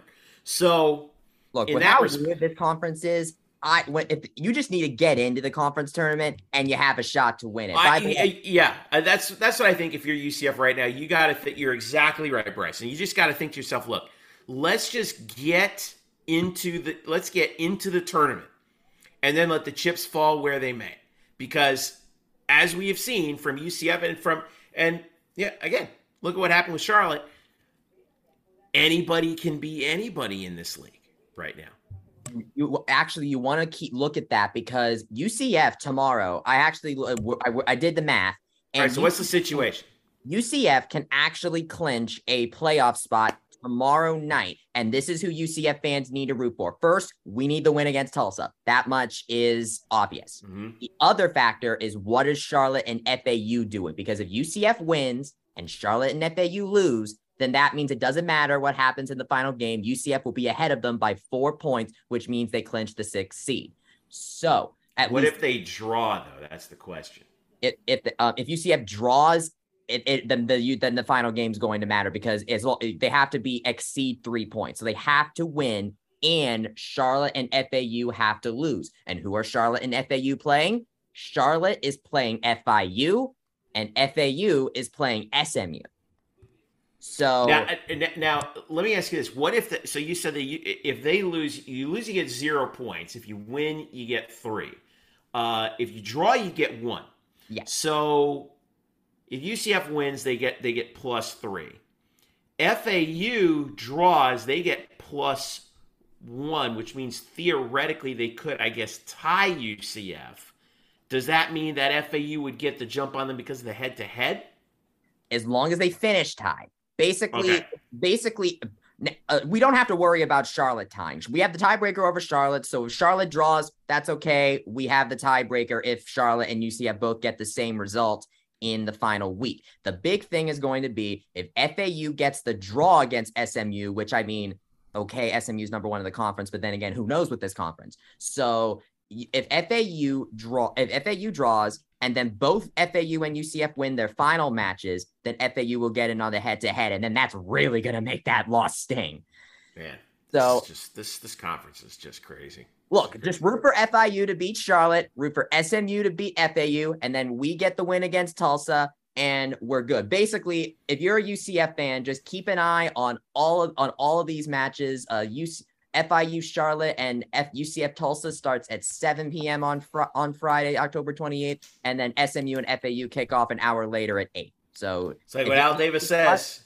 If you have ESPN Plus, boot up the multicast. It's just like what Al Davis says. Just win, baby. Just win, baby. That's what you got to get done. That's going to be tough against Tulsa. Oh, that's a good team out there, but it's not. It is doable. Oh yeah, it's very doable, especially with the offense this team has. Recently Gino Vivi has managed to tie for 5th place for the most career assists in program history with Ronnie Francois. No one has gotten as many assists as Gino Vivi has had over the course of his career since the turn of the century. That's how long it's been. And then also Gino Vivi got to 61 career points to tie Ramy Vemas for the top 10 all-time points in a career there. And then right now Luca Dorado has 28 goals, and that puts him now in a tie for 8 on the top 10 all-time goal scoring lists. Importantly, Luca Dorado is also tied for 5th in the country with 11 goals. The country's leaders right now, 3-way tie for most goals in the country. Finn Ballard McBride of UC Santa Barbara, Elliot Goldthorpe, what a name, from Hofstra, and M.D. Myers of Rutgers have 13.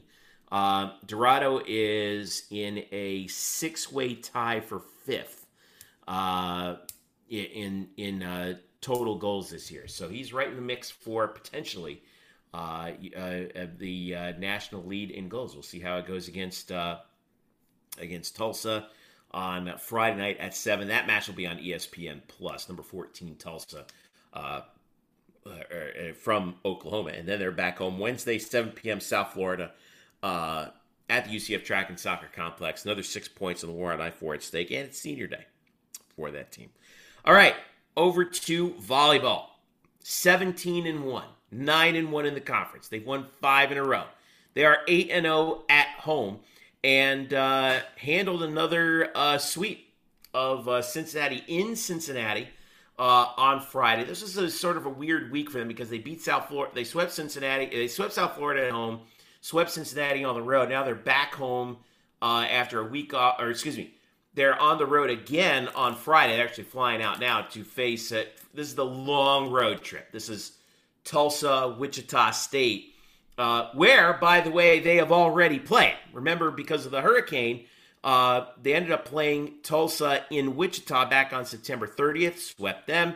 Played at Wichita State the following Sunday, swept them. So here's a return trip. They actually play at Tulsa this time around, and then play Wichita at Wichita on Sunday. So this team has a chance once again to, well, they have not lost a set, Bryson Turner, since the Houston match back on Friday, October the 7th, 20 days ago, in all those matches. So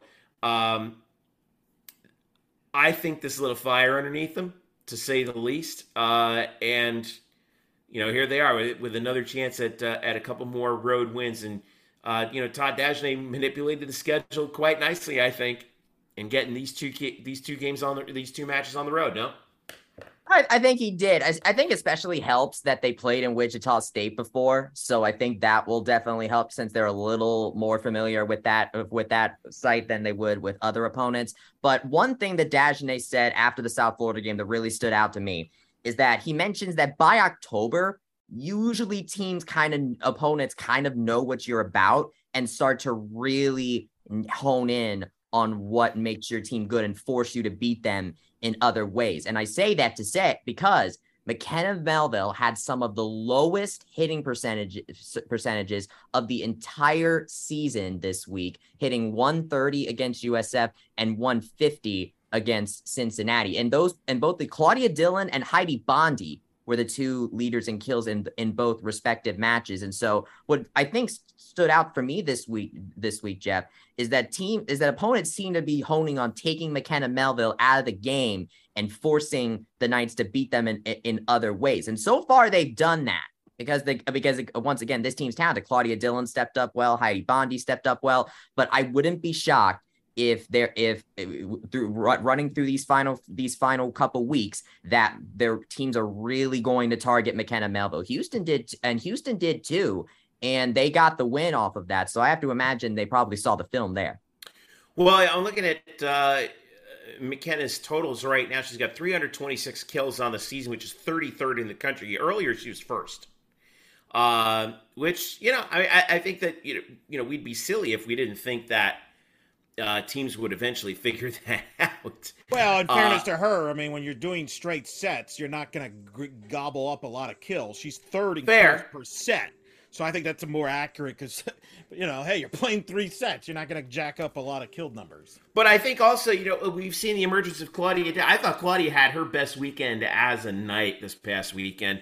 She won a conference award as well. And, here we are nitpicking for a team that's 17-1 right now and is third in the country in team hitting percentage, 5th in kills per set, 6th in assists per set, and is holding their opponents to just 160, which is 16th best in the country.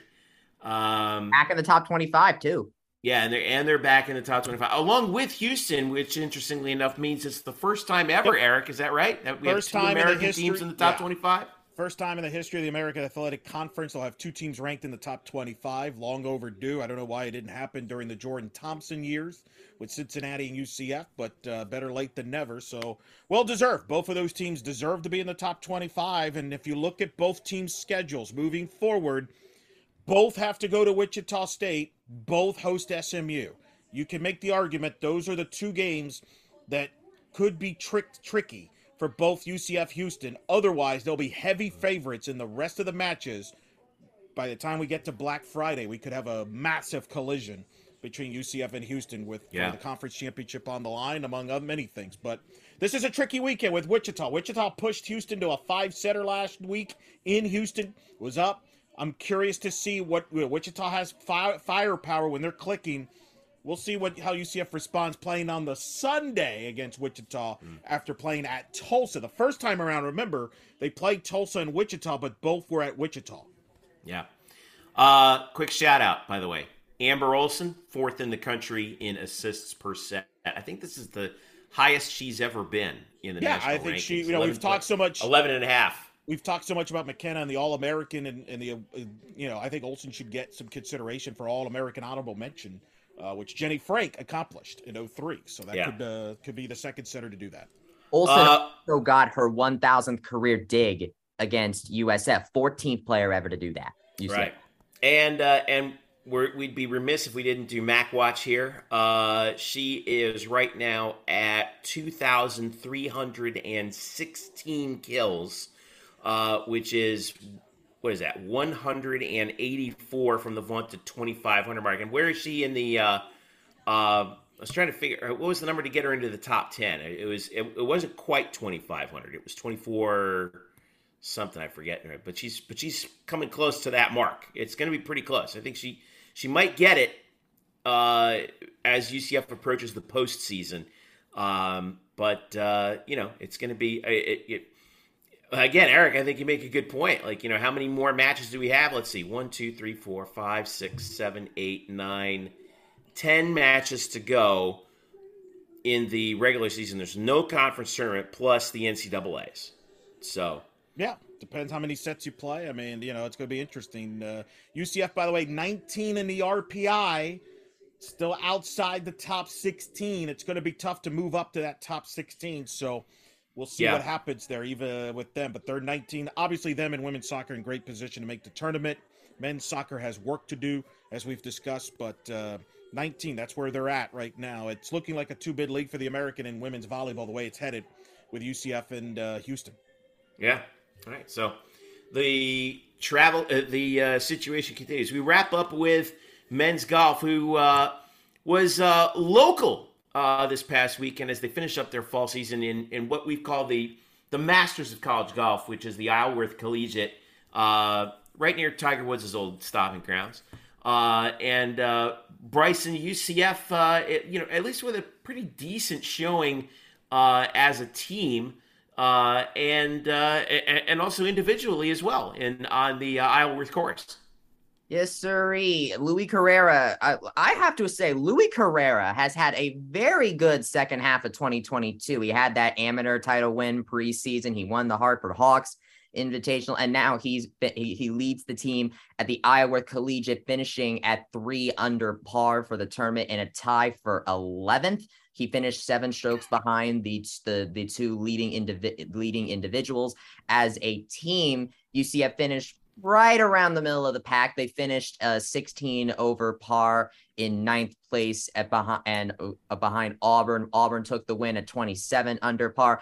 The top 7, by the way, were all represented by like top 50 golf stat ranking teams. And what I think this kind of shows us is I think UCF men's golf is kind of hovering at around the same place they were last season. And during last season, I mentioned how they were able to barely squeak themselves into a regional. So I think they're on that same borderline territory right now. Johnny Travale kind of had an off performance this week at Isleworth. He finished in a tie for 37th at 7 over. I think that if he can get a rebound, he can rebound, and Louis Carrera can continue doing what he's doing, just like how last season Travale paired up with Teddy T-Tac and they managed to make it to the regional. I think they'll be able to barely squeak into the regional again, but we'll see how that goes. They will be going off for the holiday break, and they will be back in early February. All right.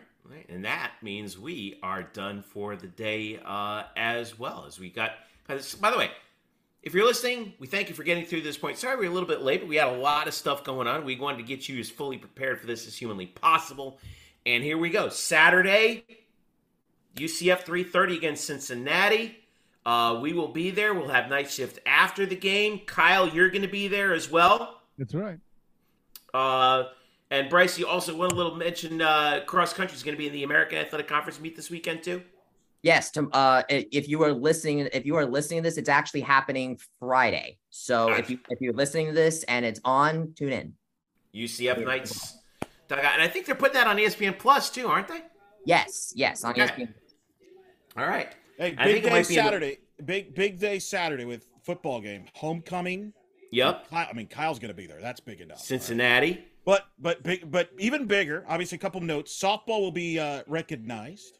during the game for winning That's the right. conference championship. Yours truly may or may not may make a cameo there. But Ooh. even more so, ladies and gentlemen, props to our friend Trace Trocco for this little detail. Among people that will be honored at the football game, arguably the GOAT himself, numero ocho, number 8, back, baby, Dante. Dante's back? He will be at the Cincinnati game. Ooh. He has told Trace Trocco that in an interview they did. So he will be honored. So, Jeffrey, you'll probably get to call Dante Culpepper's name. Huh? That's the tentative plan as of, tentative plan. We'll just get conservative. So that could be a pretty special moment. So hopefully it'll be a fun environment and should be a fun day. It always is for homecoming. Big game there. So. Yep, don't forget Friday as well. Volleyball is at Tulsa. Men's soccer is also at Tulsa. And we got fall ball, softball, baseball. It can't get here fast enough. I know Brian Murphy's counting down the days, and I'm counting down the days. And, of course, football at 3:30 on Saturday against ESPN. Number 20, Cincinnati. Hey, like we said, get a dub there, and the script gets flipped just like that. Win it for Dante. Win it for Dante. That's what we got to do. All right, so once again, thank you to all of you who are listening. You can follow us on Twitter, UCF_SPN. You can follow SBN, I should say. You can also follow us each individually. I'm at Jeff_Sharon. Eric is at Eric Lopez Elo. Kyle is at the SOTG for the student of the game. And Bryson is at It's Bryson Turner. Don't forget to follow Andrew Glukov, Statboy Drew. You can also follow Derek Warden, _DS Warden. And also Noah Goldberg at the Noah Goldberg. Noah has just been going nuts on the photos, man. He's so excited. He's trying to keep himself distracted. He's devastated. He was looking forward to going to his first game day. Like, the guy, I felt bad for him. But he's rebounded nicely, and we're really proud of him on that. Hop over to our YouTube channel. We got basketball media day playlists up there as well. You can also follow us on Instagram, Black and Gold Banneret, and also on Facebook, facebook.com/Black and Gold Banneret as well. If you subscribe to our podcast already, we thank you. Leave us a rating. If you don't, what are you waiting for? Subscribe to our podcast right now. We're available on either Android or Apple, whatever you prefer. We will see you for night shift after the Cincinnati game. For all of us here at Black and Gold Banneret, I'm Jeff Sharon saying thank you so much for listening. Go nice, charge on. We will see you Saturday night.